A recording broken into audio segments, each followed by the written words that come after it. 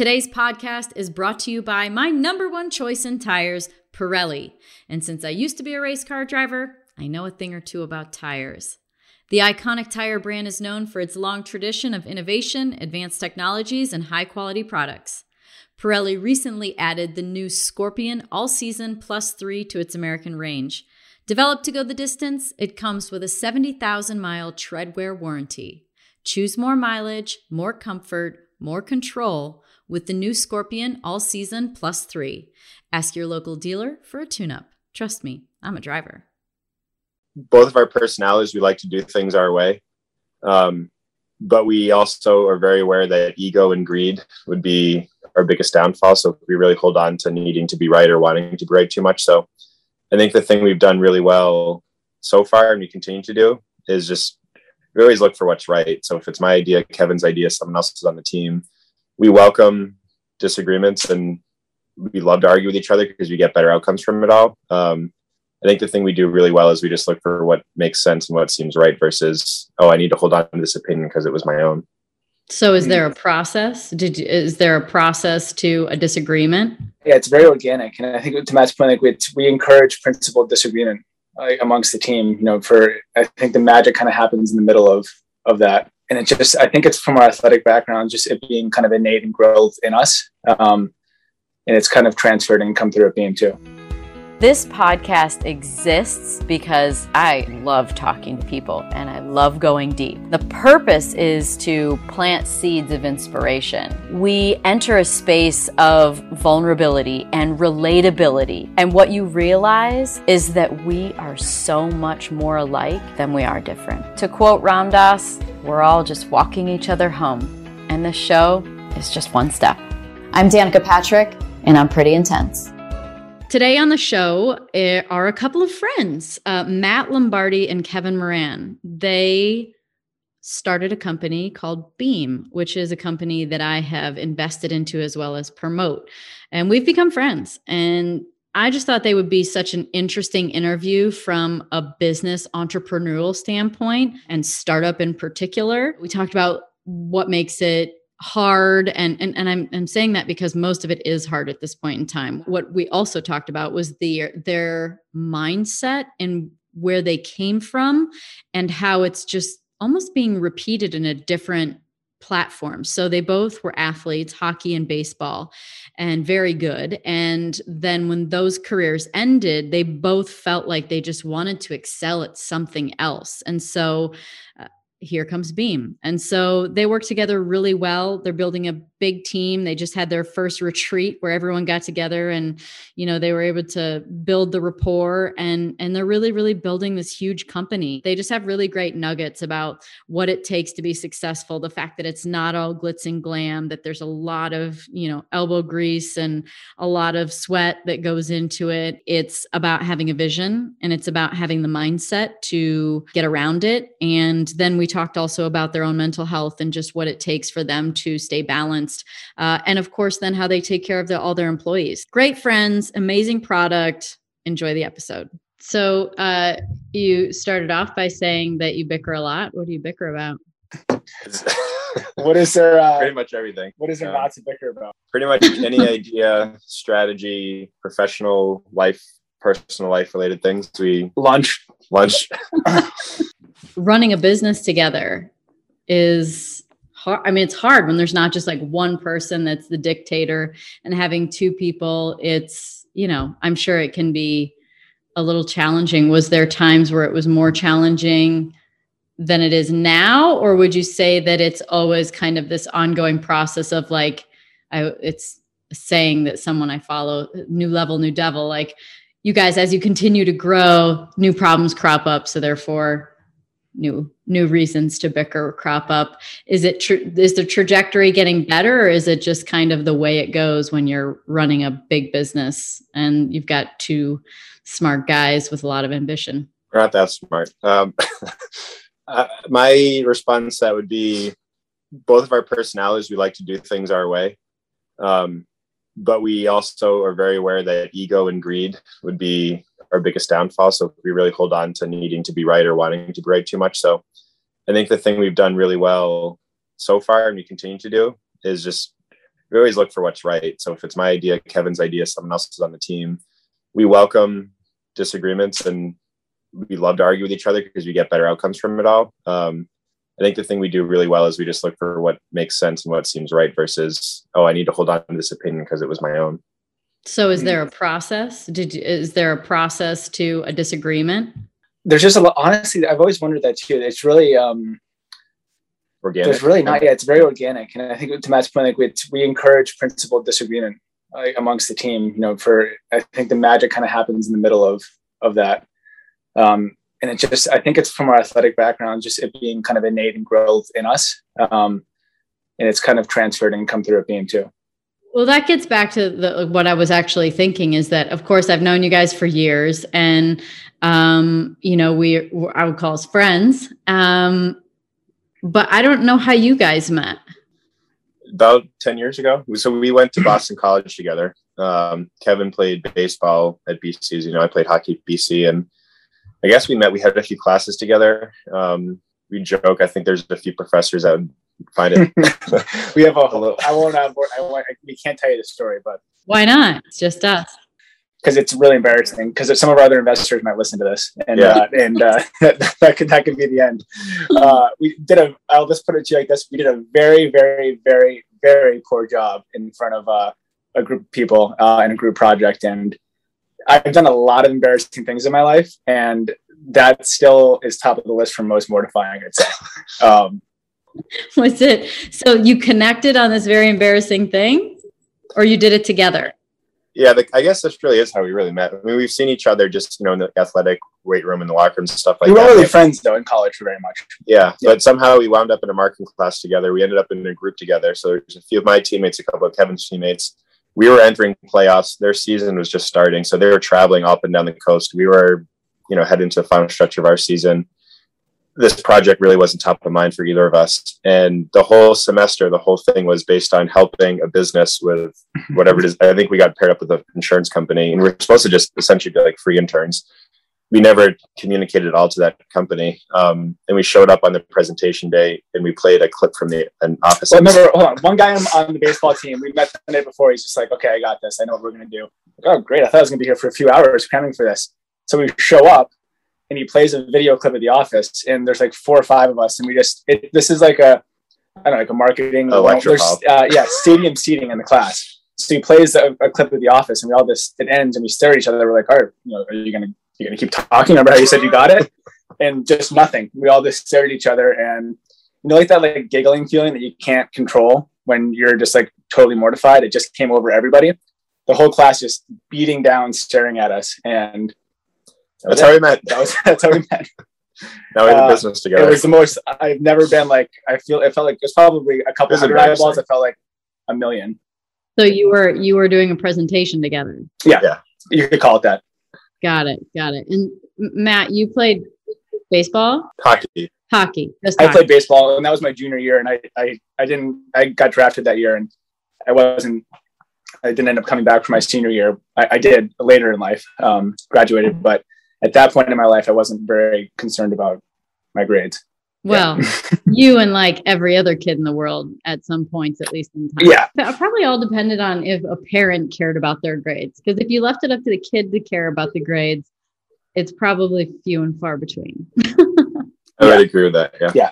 Did you guys think that you were going on to be athletes? Is that part of it? Yeah, that was it for me. I knew I was going to get drafted that year, and I had a pretty good understanding that I wasn't going to come back to school for my senior year right away. So, it was, like I said, it wasn't number 1 on my list, but it probably wasn't number 2, 3, 4, or 5 either in terms of priorities. So then what was it about? Because like that was college, right? Yeah. And then, Beam is only 3 or 4 years. How many years has Beam been around? 3? Really, just about 2.5, coming up on 3. Coming up on 3. Yeah. So I'm not judging, but you guys didn't just get out of college. Guys. But so like, what happened in college during this presentation that y'all connected on that then led to starting Beam? Was there something? Did it have to do with supplementation and experimentation within sports as it went along? Did you stay connected? Did you traveling brotherhood of the pants or something? I mean, how did you guys stay connected? It was kind of just serendipitous. We didn't keep in touch at all. When Kevin left, we both played professionally for a little bit. Wound up out of sports sooner than we were hoping because of injuries, and we just crossed paths in an apartment building in Boston that we just wound up in, bumped into each other at the elevator, and then seriously, Kevin and I just have Well, I actually had this crazy story. My wife and I, we lived in Austin. She's my girlfriend at the time, then fiance. We moved back to Boston, and we were gone for a long weekend. I won't bore you with the details of the story. I got a call like on a Sunday afternoon that was like, "Hey, there's 2 feet of standing water in in the apartment on your 10th floor." We had all of our crap was ruined. We had to move out of the apartment immediately, and I moved into that building where Matt was in the Seaport. If that didn't happen, we probably wouldn't be here either. Yeah, that was the serendipity of it. Yeah. And then we just love all things wellness, and we started working out together, and I totally want to ask about that because you both, I mean, Matt, you're more into CrossFit and lifting, and Kevin, you're a little more like endurance and cardio stuff. We did connect on the CrossFit stuff in the very beginning, for sure. In telling me that story, I've had a lot of thoughts about this where the universe just kind of sends you signs all the time, right? And if we pay attention, they're there. And I do think that people stay in our path that are meant to be there. And sometimes there's these near misses where you see them or where you don't see them, but you're at the same place, same time. Like maybe you could have had the story where you lived in the same building, you didn't even know it. But I don't know. Something tells me that this kind of was always meant to be because, you know, you had this random presentation in college, you didn't even stay in touch. All of a sudden you see each other in the elevator. And so maybe it wasn't a conscious synchronistic event, or maybe it was. I mean, how did you, what happened when you saw each other after so long of not staying connected? That what did you do when you saw each other? When I visited Egypt, I was introduced to an expert aromacologist who explained the healing powers of various scents. I returned home with 18 bottles of powerful essences that unlocked specific feelings and had all sorts of healing properties. I became inspired to find a functional way to deliver them in a new consumer lifestyle product. Candles became my medium. Voyant means seer, a reference to the inner eye chakra, one of the key energy points in the body essential to wellness and healing. Voyant is a doorway to openness and imagination, a catalyst in our daily journey. Whether you're connecting with others or enjoying alone time, Voyant strives to beautify the home and the soul, to create a haven of peace and joy. The candle is delivered with a beautiful monogram 12-ounce stemless wine glass, which can be used after the wax is gone. My limited edition candle collection is available exclusively at voyantbydanica.com. I think the first thing we did, you were training for an Ironman with Brooke, and we worked out together. That's a great story too, actually. Yeah, we were. I was training. Brooke and I were training for, what was it? Your wife. Ironman my wife, yeah. Brooke. Yeah. For Ironman Mont Tremblant. Because this was probably like what, 2016? Yeah. 2015, and we were deep in a very hard training block where you're doing like, I don't know, a lot of hours of cardio on a weekly basis. And one of the workouts, I'm sure you've probably done a fartlek, Danica, where you're doing 5. Have you done those before? What? Yeah, 5, 4, a fartlek. Yeah, it's kind of an interesting name. It's I don't fart. I'm a girl. It's actually it's Swedish for speed play. So it's like a 5-minute effort at like X pace, 2 minutes easy, 4-minute effort at Y pace, 2 minutes, a little bit harder. The effort gets shorter but harder. I mean, I've done structures like that, but I haven't. Yeah. So you haven't called it a fartlek though? No, I just called it interval training. So we had a big fartlek coming up, and Matt was like, "Hey, I'll join you on this workout." And I remember being like, "Dude, I don't know, with love and respect, I don't know if this is one you want to just like hop in on if you're a big runner." Was he as buff as he is now? Totally. Oh yeah. Oh. I mean, maybe not quite as big as he is now. I hadn't gotten into CrossFit yet, so I wasn't. He wasn't in marathon. He didn't look like a marathon runner. We'll call him that. So he joined me. He hung on for like 90% of it, we'll say. I remember I got back and Brooke and I were like, "Damn, that was like, what a savage. That was like, you have to be a freak to be able to deal with that. And I couldn't do anything for about a month after that. An impromptu fartlek to your knees.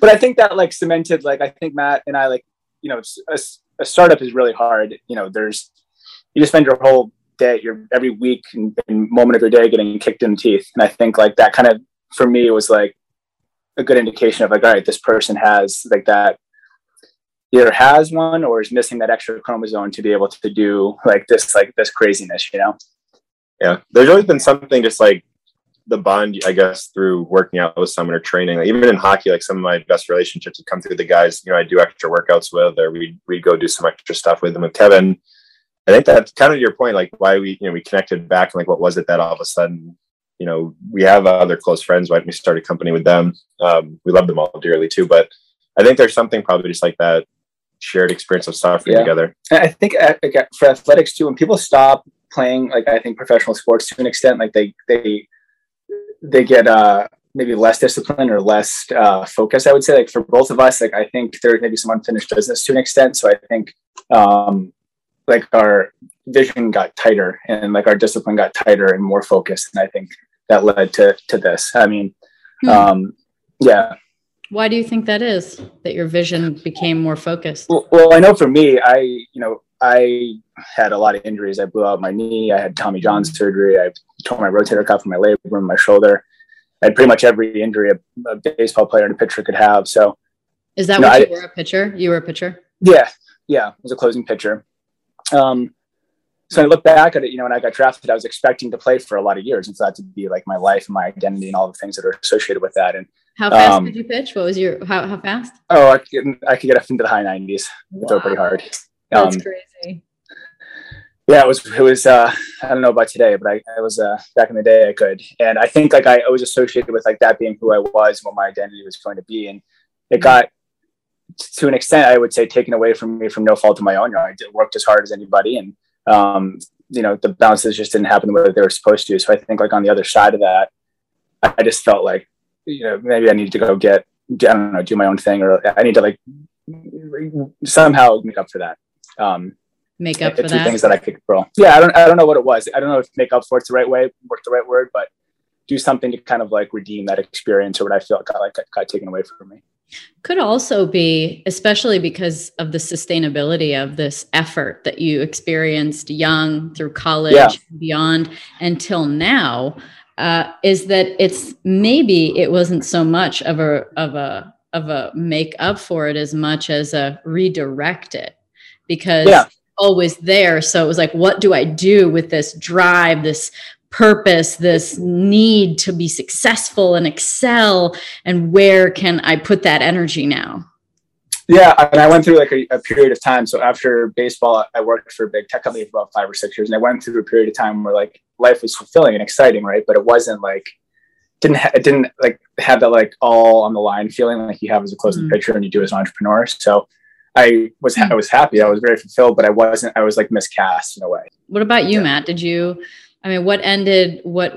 Why did you stop hockey? And what were the feelings around that? Because anytime we lose something, I mean, this is speaking to everyone, where there's like big transitions and things that you become very attached to, and things that are, you have this vision, whether it's a job or a place you live or relationships, like we get this imagination for what it's going to be. And then when it's not, there's a breakup, there's a dissolving, there's a big shift. So how did that go for you? It was hard at first. So I had a really bad concussion my last year playing. I played in the minors for a few years and got whacked in the head pretty hard, and realized I had probably more concussions than I was aware of or acknowledged at the time. And I think what you just said made a lot of sense, Danica, too. Just like I had a lot of work ethic and drive and ambition and passion. And then for me, it was always so easy. I could go shoot pucks. I could get on the ice. I could work out, and I could just do it all day long. It was very easy to fulfill that, all the passion, work ethic, and all that stuff. It's easy for me to do that in a physical sense. And then I think the hardest part, one of the hard things I had to transition was like, how do I use my brain essentially like the way I was able to use my body? It was really easy, again, just to put in hours and hours of practice.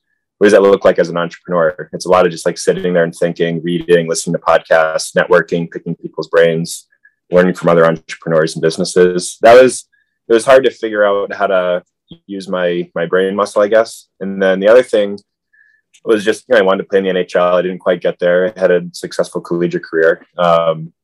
And, a lot of it was understanding, like, why would I actually want to play in the NHL, and kind of unpacking that a little bit and realizing I realized I can achieve all of those things and more now as an entrepreneur. And it wasn't so much about the actual game of hockey. It lit me up. I was passionate about it. I could create a certain lifestyle from it. I loved what I did. I loved the process of it.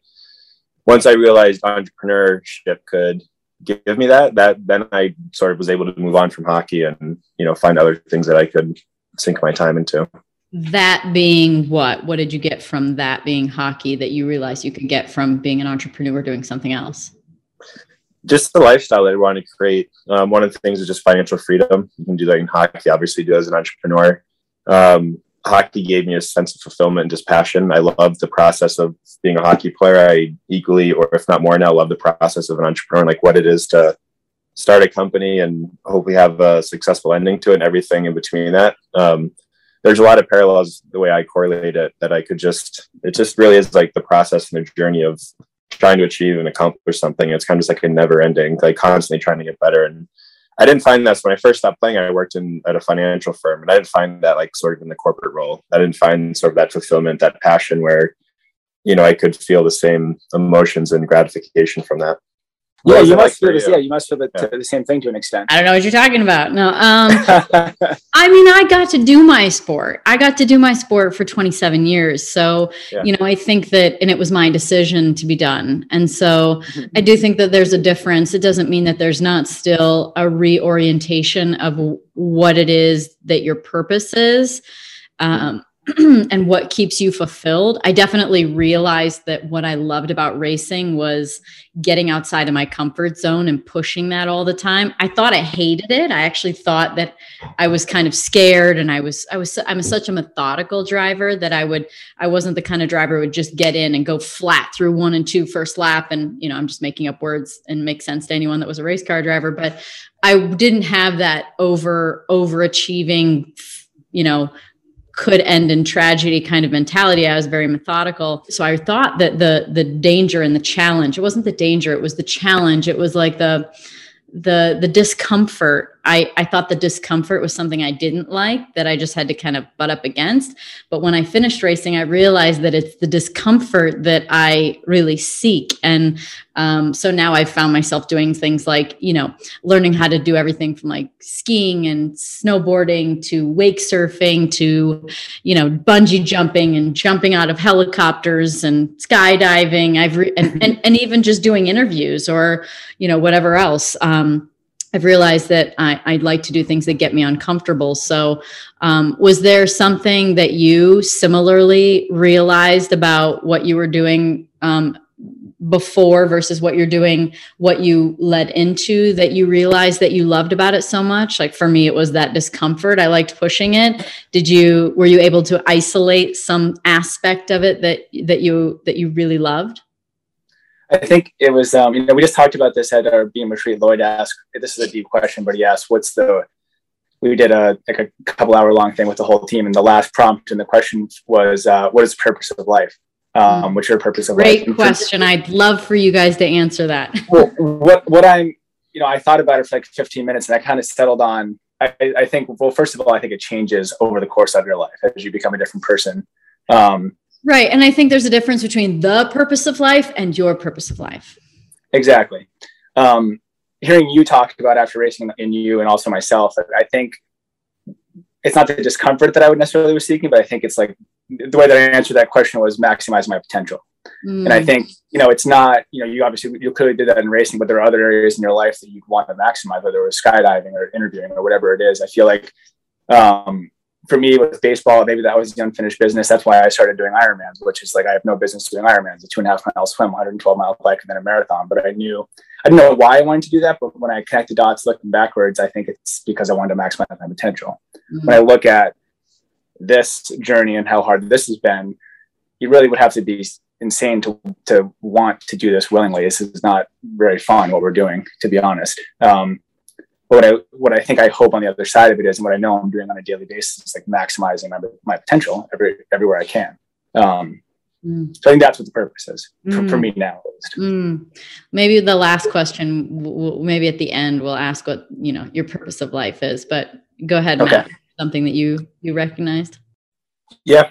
I was always just to inspire the journeys of others. It's something that's always just got me excited and motivated me. I think partly I've just always had a little bit of an underdog story through sports and even, becoming an entrepreneur and things that we're doing at Beam and, dealing with challenging times, building Beam now, like wanting to leverage that. So that not just if you want to be an athlete or an entrepreneur, but like you said, Danica, like everyone can relate to overcoming adversity and challenges and things like that. And it's always helped me just to keep focused on charging ahead, just if my story, my journey of how I'm approaching life or business, personal, etc., could be helpful to someone else.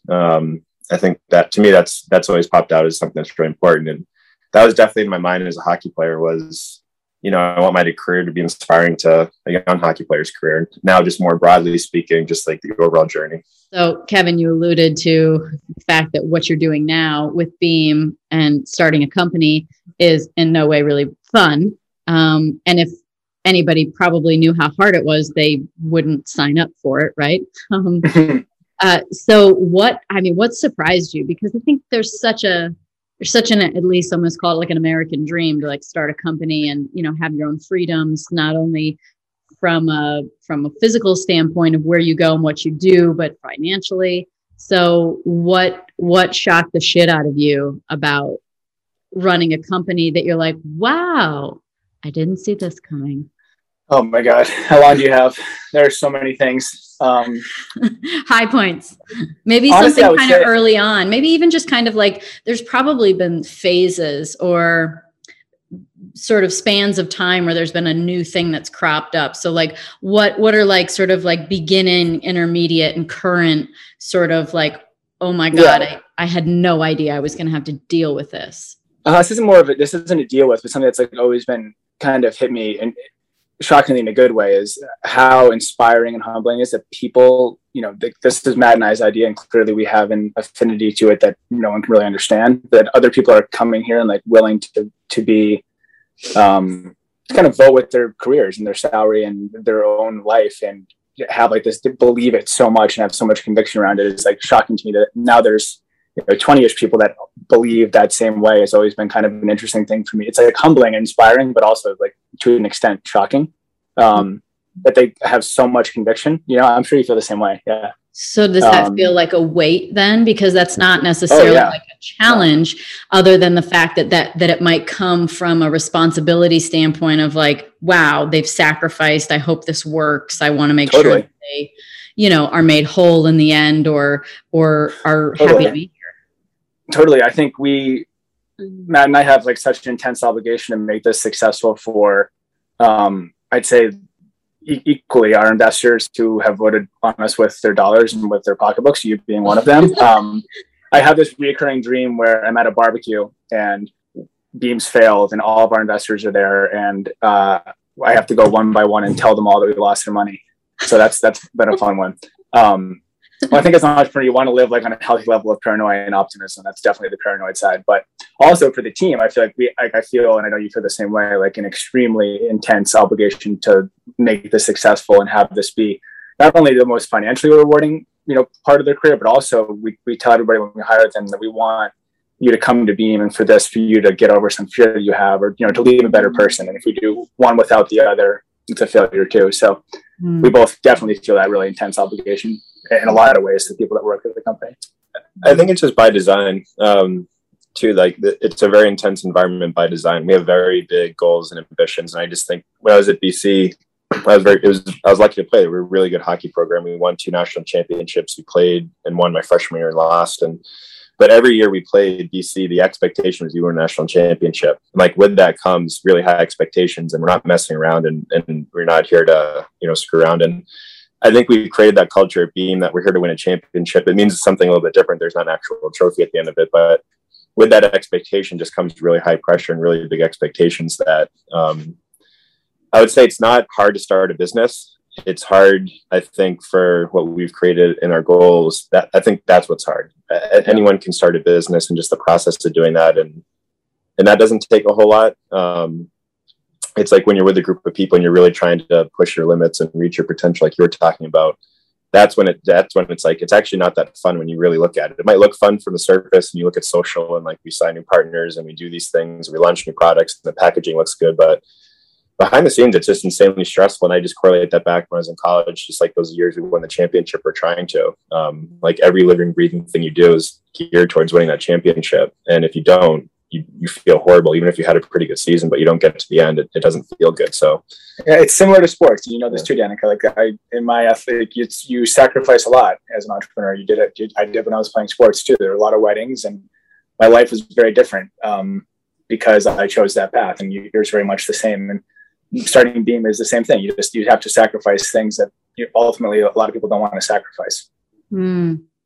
What do you feel like it's taken from each of you to get to where you're at as far as like a person and the personality and having employees and building a company? Because I think that's probably a big part of going from just starting it and being like, hey, bud, you want to do this? Yeah, sure. Let's do this. And then, it's just the two of you, but now all of a sudden you have employees and people and balance, and you got to how do you get the best out of everyone? So I think that's hard. What have you realized is really important to getting the most out of people? Because obviously that's something that you're doing to grow at the rate you're growing. It's an interesting question, but there's a lot in that. There's so many like micro details, is like how to work with and manage people and try to do that. But I think it almost sounds like you're asking it from like a spiritual standpoint. What did we? I feel like my answer, I feel like, is almost like our souls. yeah. Like you like giving and I think like with the people, like it's empathy. People, it sounds like I think we are very intense by nature, and we push like super hard, probably too hard at times, and break people to an extent. But I think just like being empathetic and understanding when people are broken, everybody's, I was saying this to you the other day, has gone through, just like us included, have gone through things in their life that are just traumatic and just shape you as a person. And I think where everybody is today, there's like a version of whatever that they have going on in their life. So I think it just made me I used to be a lot less empathetic than I was before Beam. Now hearing all these stories of all the people that worked for the company, it's just everybody's going through something and it's hard, and they're just doing the best to get through it. So I think just kind of like meeting them in that place is helpful.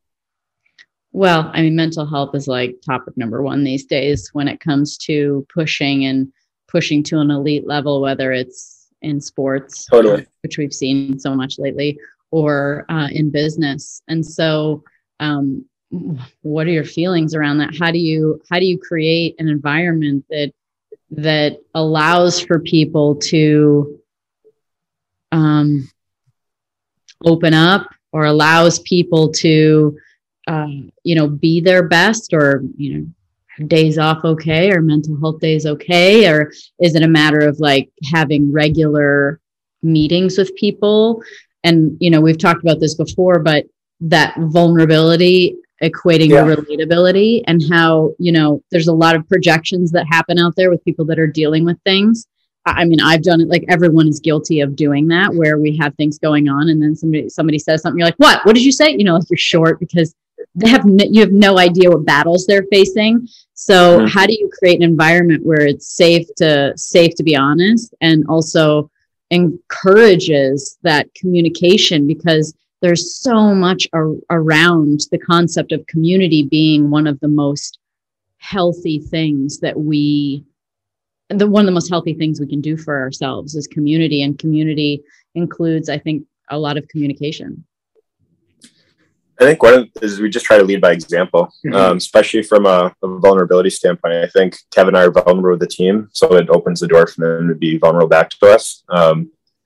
And then I would say just a really simplistic thing is we have monthly check-ins with everybody in the team, sometimes bi-weekly. We're always just very accessible, and we always just talk to everybody, but we just ask. And I think we ask in a pretty sincere way, how are you doing? Not in Beam's world, but like, how are you doing personally? What's going on in your world and what's going on in life? And I think because we've been vulnerable with the team before, and we continue to encourage just open, direct communication, that people feel comfortable to share. So it's really just become the exercise of just practicing, asking questions, and asking people about how they're doing personally.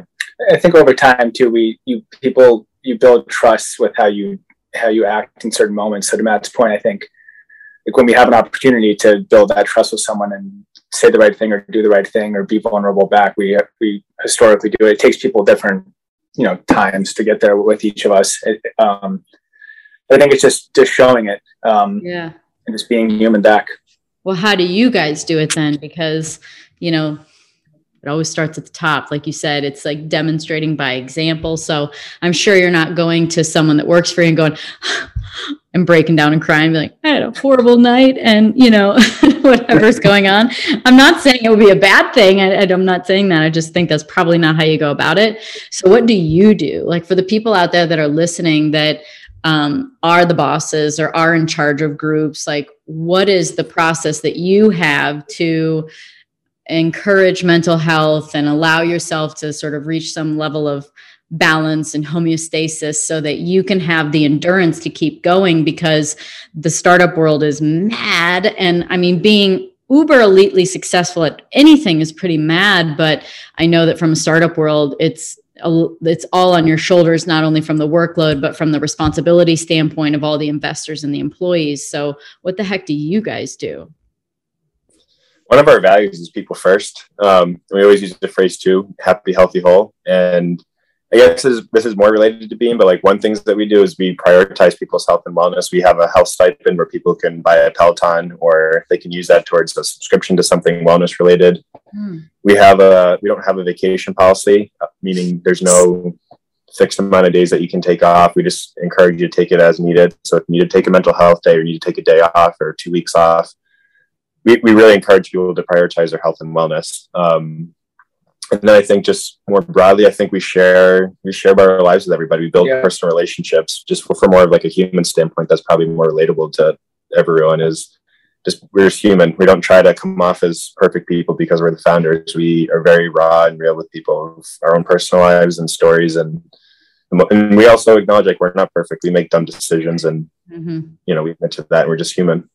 Yeah, no, I'll say the same thing. I don't think we don't try to be anything that we're not. I would also say like we're probably the worst ones on the team with having balance in our lives. So just being that we don't lead by example. No, that we don't lead by example, but also just like, acknowledging it in front of the team and saying, hey, you guys need to be better than us because we clearly suck at this. Like look at the things we're going through in our lives. Like we need to be better ourselves. So I think I don't know how else to say it other than just like leading by example and just, I think when we have the opportunity to give someone that vulnerability back, we generally take it. And then you guys recently just took your first like group trip because again, you guys are only a couple of years old and, at the beginning, I'm sure it was just you. So it's only been in more recent time that you actually have, 20 people or so, how many people? 20-ish, yeah. So you guys had your first, what do you want to call it? A retreat? Yeah. Beam Team Retreat, I think was the retreat. How did that go? Oh, it's great. It was a lot of what you just said. I think it gave us the opportunity to connect with people in person, look them in the eye and have a lot of those conversations. So I think the COVID era made it more difficult and is making it more difficult for people to open up and do exactly what we've just been talking about. So meeting with some of these people in person was definitely an opportunity to get to know people more and to really understand what makes them tick and how we can really motivate them and what's exciting for them. Because a lot of people, it's not money. It's not, there's a lot of things that make people tick that you wouldn't expect. So it's, fulfillment or a better sense of self. There's so many different things that are out there that people want to get from this that to me, like I just never expected in the beginning. And really kind of like diving down to the core of what it is helpful and help to create an environment and put them in places within the company to allow them to do that, to get that fulfillment. If someone was thinking about starting a company, what would you tell them based on a few years of experience now and being in the deep end? Honestly, it's hard to answer because there's so much stuff. Well, one thing I would say is if don't just do it because you think you should, if you really be thoughtful about it. And if you have like a burning itch inside you, which I know I didn't, and clearly you did too, Matt, like it's not going to go away. So you should itch it. But you had a burning itch. Yeah, well, I had a burning itch. Yeah. Yes. If you have something burning inside of you, you should put it out. It's not going to go away. I would just say, like, I think one of the things I can't imagine doing this without Kevin from the very beginning. like there's solo founders, and it can work. And there's been companies where you've seen it work, but it's really, really, really hard. And having someone, it's not even so much just to have someone to just so you can do more and get more done. It's really just for like the moments when things get really tough and challenging. You have someone who really understands what you go through, because sharing with your friends and family just isn't that helpful, because they're not sitting in the seat with you and can quite understand the emotion and the drain and the challenges of it all. And I think that's one thing I probably pulled away from this, is like have a really good co-founder or partner that you can, or two, that you can do it with. One, it's more fun, and two, it's just like you need people to lean on, and it's just so much more. And share values to that person. Yeah. I would say like have a shared sense of values with that person too. Also, last thing I would say on that is trust your intuition and your own opinion, because no one knows your business better than you do. And I think there's been so many times where there's been things we've done, and like in our gut, it's like we should do it this way. And sometimes I think we've gotten better at trusting our gut. But there's just something to be said about like the founders of a business. They just have like some intuition that I know people just don't understand sometimes. So to trust that and listen to that. Maybe one of the fundamental questions that I know I'm getting to kind of late here, but why CBD? Like how did this become the thing? So it's funny, like when we reconnected, and you know what made our bond strong, we were talking about doing something together for a few years. It wasn't just like we stumbled upon CBD. Oh, let's go do this together. We spent years. We wanted to start a trash company. There was a handful of things, usually wellness related. Trash was the only one that was kind of an outlier. Trash is important. Have you smelled trash when it's been around too long? Oh yeah. It's critical. A lot of it, yeah. Recycling and wellness for our planet, Mother Earth. Exactly. Yeah, it's important. We were training for the Boston Marathon in 2018. Make it quick. We started reading about CBD. We're just as confused as anybody as to what the heck it was. How did it work? Does it get you high? Really skeptical of it. Didn't really trust the products we saw in the market. Wound up trying a few different products. Some we found pretty profound benefits with, our own health benefits. And then we just started to look at the space and read about the trends and where the kind of wellness market was going. And we just saw a huge category that was just completely untouched, which is, we always just talk about this space of athletics and active lifestyle that we've focused Beam into. And no one was really bringing CBD into the masses or really into more of like a mainstream supplement. And we just saw an opportunity to pioneer Beam as, you know, to be a really friendly, consumer friendly product or company that brought something like CBD to you, but didn't really make it drug-like or medicinal or, you know, all the misconceptions around it. We thought of ourselves as pioneers in the early days. Because I've tried CBD stuff before, and I think there's also hemp is another sort of version. That was what you could more commonly get in grocery stores or stores. Or CBD. I don't even know. Can you sell CBD everywhere? That's also a loaded question. Right. So not really. Yeah. So and there's just a lot of stuff that you don't notice. Like it doesn't really. You're like, it's kind of like taking a multivitamin. You're like, does it work? I don't know. But from the very beginning, when I got product to try, I was like, wow, this stuff works. Ferraris and Lamborghinis. Like there's multiple different types of really, actually this will resonate with you better than anybody, Danica. I was like, you went to cars. I was this dumb. Yeah, maybe I shouldn't. There's really great cars in the world. There's really great CBD in the world, right? All the way down to, I don't know, what would be the worst, car you can think of. We probably shouldn't say that out loud. Yeah, exactly. You can't ever say the bad stuff. You can only exactly. Cars that you just wouldn't want. There's cars that I wouldn't want to drive. Yeah. That CBD is in the market too. We source the Ferraris and the Lamborghinis, and we've had an uncompromising focus on quality, which leads to really efficacious, great products. And we do that not just with the CBD that's in the product, but also the L-theanine, the magnesium, the melatonin, the reishi, all the other ingredients that are in there to create a synergistic effect. We have a pretty stringent process that we go through on our side with our team, just down to whatever, card and ingredient you might, the CBD that you might find in 7-Eleven, right? It's a different thing. You can get both cars in the market. You can get both types of CBD, and ultimately it's up to the consumer to figure out what kind of car they want to drive and which one they want to pay for. It's just more expensive. No, it's not necessarily more expensive. It's grown to different it's going to, it's higher quality. What's the difference between a burger at McDonald's and a piece of grass-fed beef? How do you find them then? I always say a lot of bad conversations. Yeah. Yeah, a lot of we're usually pretty tight-lipped about just our manufacturing process, because we've really have gone to steps to find who our partners are and to put them through sort of our ringer of quality assurance and everything. So, it's visiting facilities, it's understanding all the nuts and bolts that go into that. We have Max in our team who really speaks that lingo really well. So he goes well beyond, our knowledge in terms of like in terms of like the machinery, the operations, how they do stuff, GMP certified, all those things. So yeah, there's a lot, but we realized that we're in a high skepticism, low trust space right off the bat. Like to your point, I've tried products that haven't worked for me. So yeah, we realized that in the beginning. So it's like, what can we do to combat that? It's like have the highest quality products, have the most stringent process behind the scenes, and work with people like you and other great athletes that put a legitimate stamp on the brand. And what is a nano CBD versus like a CBD oil or CBD like in powder? It's a good question.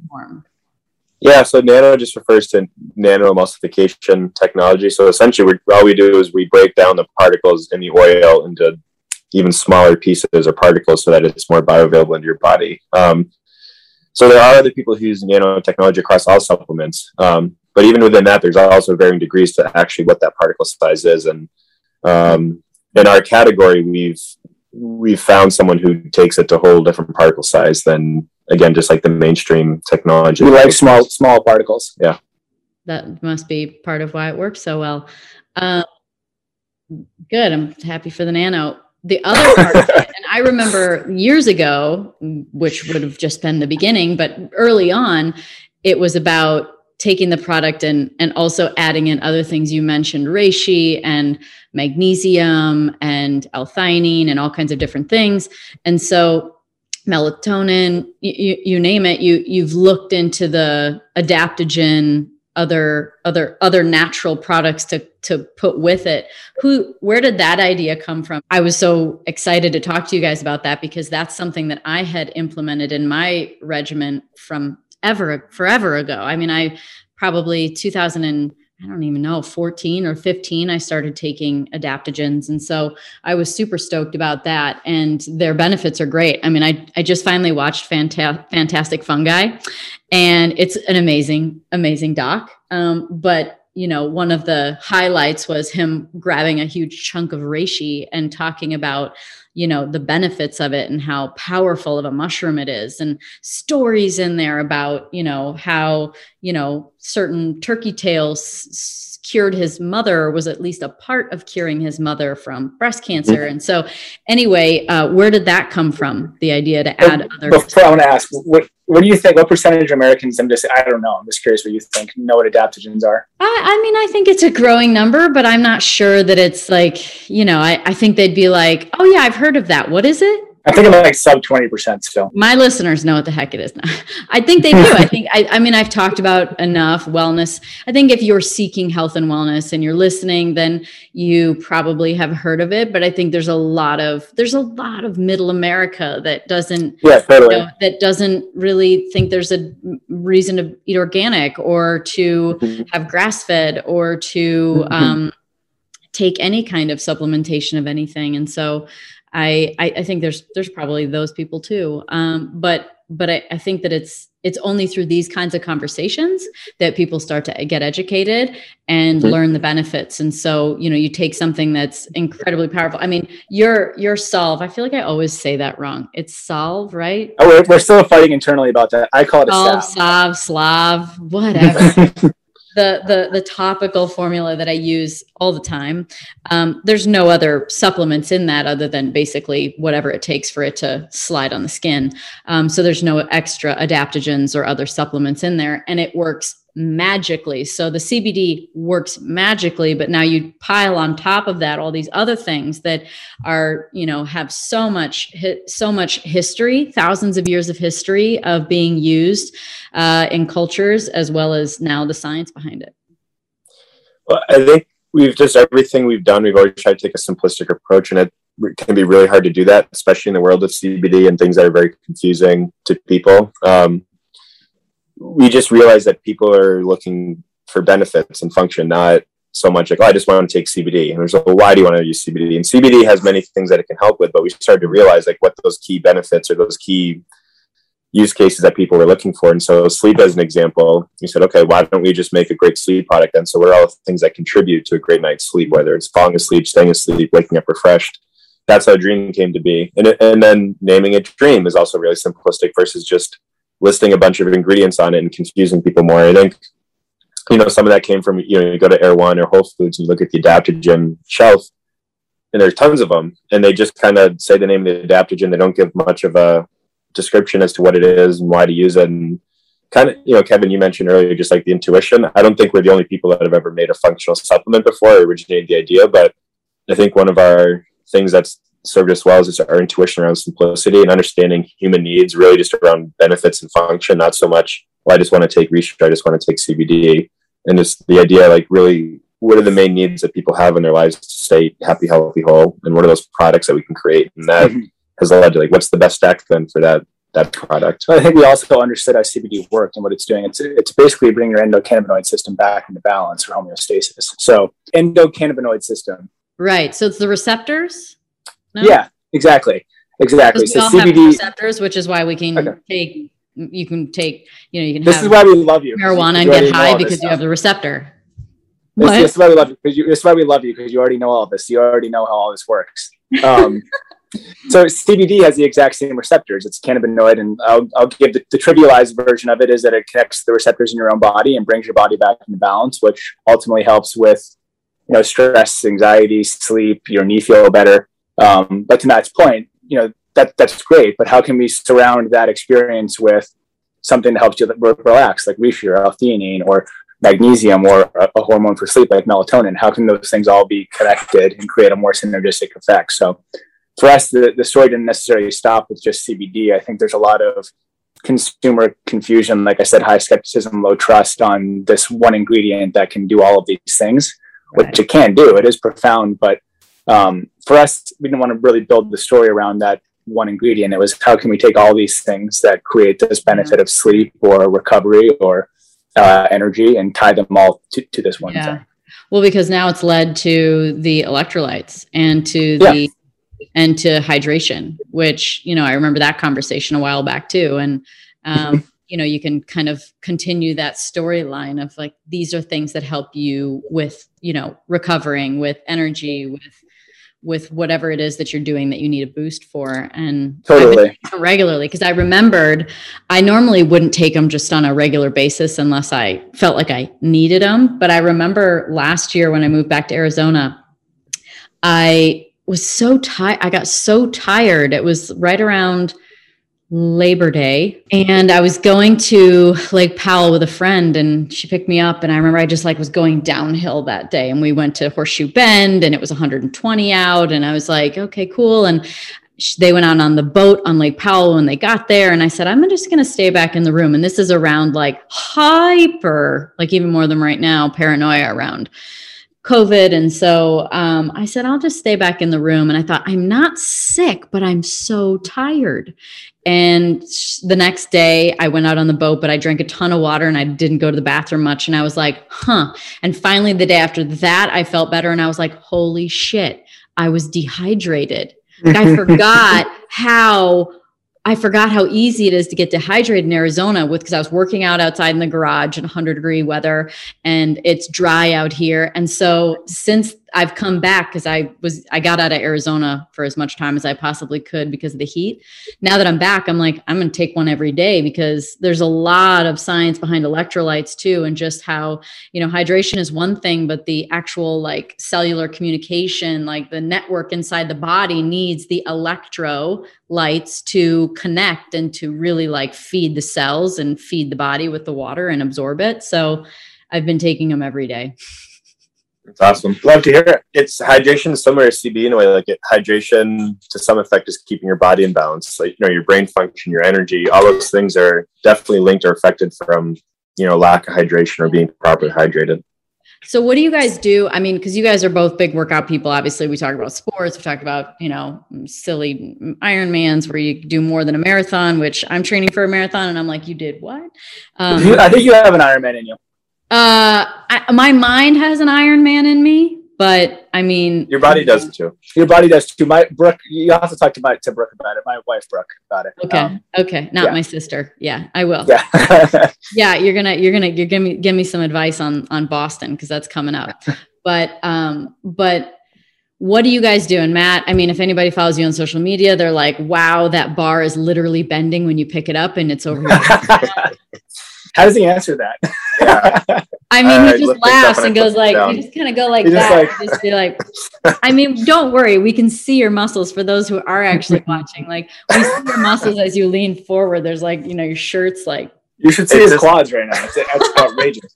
I'm looking at it. It's just I think we're embarrassing. This is fun. Yeah, it's good. Okay. It's fun. I just got into CrossFit when we started Beam, because we got into the CrossFit community. It was really our first space that we started with Beam, and that's when I started doing CrossFit. Kevin had dragged me to a couple classes before that, but I never did it. I would just, do a couple workouts on my own, do some of my hockey training, maybe go to a couple classes, and then we got into running. Kevin got me into running, and then thank you for everything. Exactly. And then I got into CrossFit just a couple of years ago, and that's been my running and CrossFit, but I skew more CrossFit, and Kevin skews more running and endurance. But I started following a program that some of the athletes we work with do, and probably a little too intensely, but. Well, you look like you've been doing it forever. You probably should compete. In another life. He doesn't have any more time. What do you do from a diet standpoint? Are you super regimented, or how do we, how does someone out there that wants to be super buff with low body fat like you, achieve that? Just pray. Yeah. Is that all it takes? Jeez. That's part of it. I gotta go, guys. I gotta pray. Very, very rarely do I eat breakfast. So I usually will have a huge thing of water in the morning with some electrolytes. I have a packet of greens, and then I have coffee with collagen and MCT oil and some type of ghee or grass-fed butter in it. And then I don't eat lunch. Once in a while I have breakfast and I enjoy it, but I really don't eat anything until 12, 1, 2 o'clock. And then I drink a ton of water. And then when I'm in like a healthy focus, it's just a lot of vegetables. I try different diets. I messed around. Like I've tried a vegan diet. I've tried a paleo diet. I think primarily I just try to avoid things that are processed. But I'm not afraid to have pizza and things that I enjoy as well. So I'm probably like 85% strict, and then 10 to 15%. I like to enjoy food too. What do you like to cheat on? I don't drink a lot of alcohol. I like to cheat on alcohol, and I love wine. Mm. Yeah, I would be more like pizza and dessert would be my areas where I really let loose. So you can throw dessert back. Yeah. I have a sweet tooth. No real secrets there. That does sound like a secret. I mean, at least it sounds like a method. I mean, I think that's kind of what people are always looking for, is what is it that gets you there? And, once you survey enough, then you come up with a common denominator. And I feel like, especially for men, skipping breakfast. And so look, I look at it like, hey, you just reduced your calories. Hi, you just didn't eat breakfast. Got it. Yeah. And it probably doesn't mean that you gorge at lunch because you didn't eat breakfast, so there's a reduction in calories, but I think there's probably also, there's a lot of science behind, fasting, but I do think it works really well for men. Do you do the same thing, Kevin, or do you? I do some time restricted eating stuff too. My wife Brooke actually doesn't do well with it. She hates it for some reason. It makes her. I think hormonally there's some differences obviously between men and women. I think that's part of it on the women's side, but she feels awful when she does it. I go through spurts with it. We've been kind of living in the middle of Connecticut for a little bit, in the middle of nowhere. And I've been doing a ton of road cycling, got like a couple, sometimes 150, 200 miles a week. So I'm trying to figure out what I want to be, what I should be eating. I'm getting a little too, skinny. I'm a work in progress. I'm working on it. And then we're going to move back to Boston, and I'm going to stop riding. So I'll have to figure out again, but definitely I'd say that, similar to Matt, time restricted eating, I think, is you can not eat before. I've noticed if I can stop eating at 8 p.m., I sleep better. I feel better in the morning.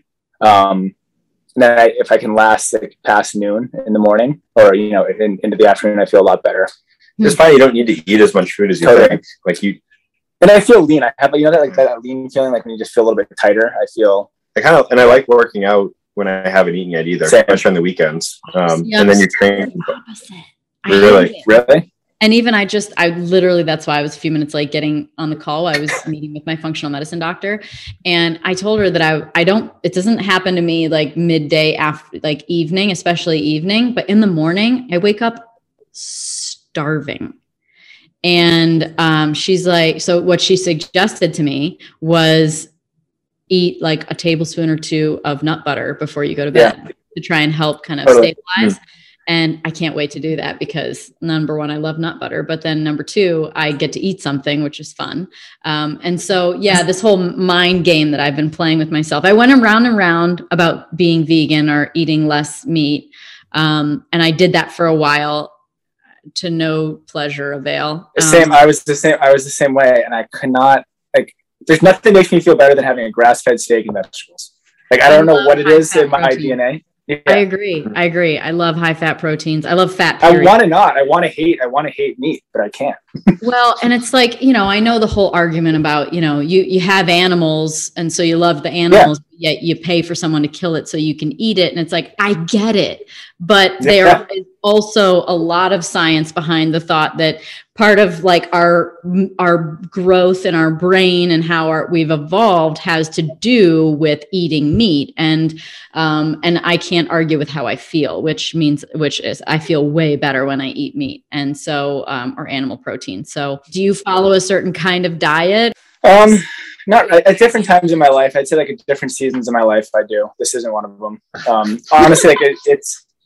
I'm definitely don't eat like a lot of. I don't eat any fried food, or for the conventional diet, I probably have a much better diet than a lot of people. But I'm not doing like paleo. I'm trying not to eat very much in the morning. To Matt's point, I think I feel best then. But summer is so tough too, especially with everything we have going on, traveling and all that. I'm trying to be a little bit more. I probably talked about empathy. I'm trying to be a little bit more self-empathetic to like my stress and everything else I have going on, and I don't need to add an additional layer of insanity, which at times in my life I have certainly added that layer of insanity that didn't need to be there.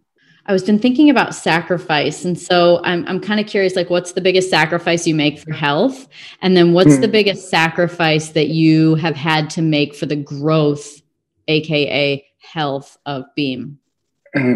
There's definitely someone watching who knows how to read body language, because you both sat there and looked to the left. Left. I can't tell. I look left, yeah.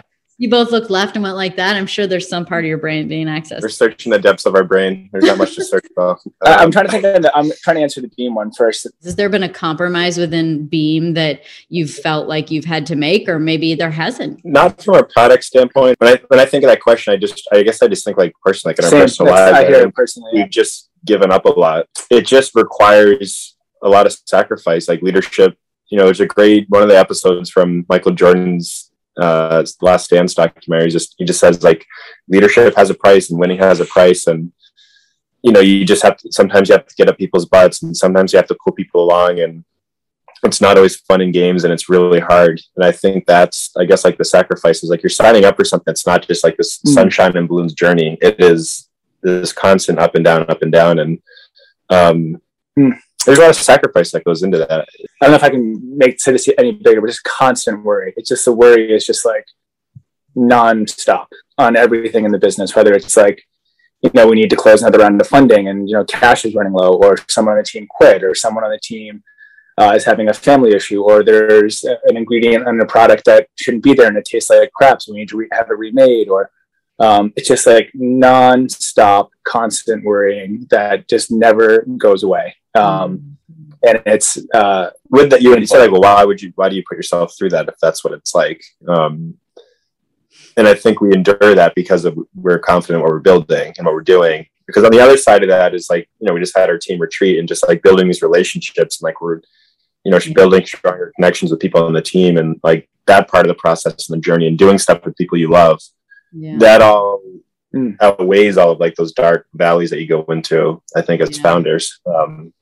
So it is not fun as you make it sound. At the same time, that's the sacrifices that you endure, those things, the constant stress and worrying and dealing with people and, whatever, to then enjoy like building something hopefully great with people that you enjoy doing stuff with, because life is short. You pay for it though. Like I've paid for that work with my physical and mental health. Like I feel like and there's times, and we talked about, Carter's talked about this too, being tired, and all of us, it's just like you get to a point where you're just like, you can't worry anymore and you need to take a break. And it's just it's hard to describe. It's hard to say that, to put words to it, but it's hopefully there's something good on the other end of it. Yeah, you just take on the weight. You're like, hey, look, here we go. I'm going to carry this.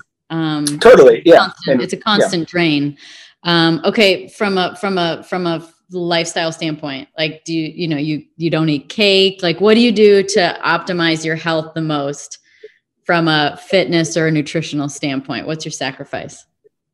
I do more yoga. I love yoga, but I end up doing more yoga than I want to, because you don't get enough, you don't get a lot of bang for your buck from yoga, from my perspective. I know. That's why I don't do it most of the time. People think I love it. I don't. I love it, but it's just not efficient. Yeah, you just I want to feel beat up at the end, and I just can't. I feel good, but I'm happy that I did it. But I'm like, oh God, I should feel beat up. Like, what's going on in our head that's doing that? Like, I'm wondering. I want to turn that off. I don't know, doctor. We need a diagnosis. Okay. Well, I'm sure if you're the same way, you have the same feeling. It's just like I wish that I could just be content being like, oh, I feel so zen. That was a great yoga class. There's my workout. But then I'm like, oh shit, you should feel bad. Like you should go work out hard and do something hard. What is that? I don't, it's a programming. It's not good.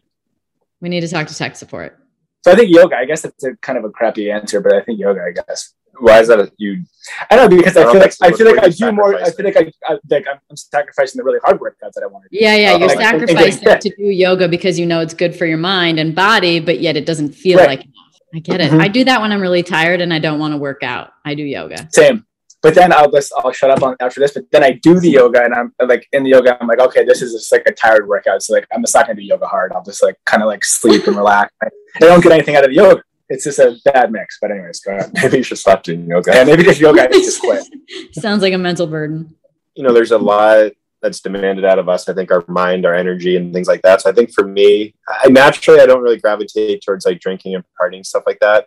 But there are times it's not engaging in as much social stuff, just because I know if I stay up later, if I drink, or I'm just not going to feel great in the morning. And, like I was saying earlier, hockey is really easy. Just go show up the gym. I could shoot pucks. I could hop on the ice. Even if I was tired, I could still kind of do that stuff.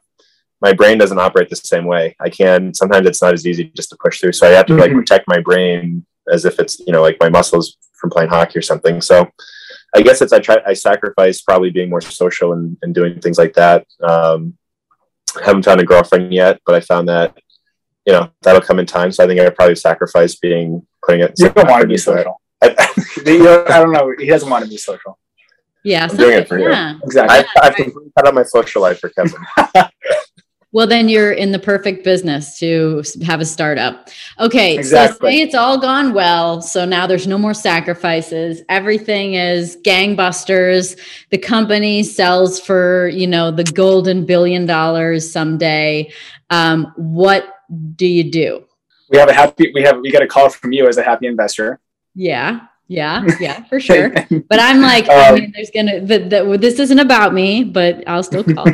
So what are you going to do? Like, what would you do with the money? I mean, that would be the fun question.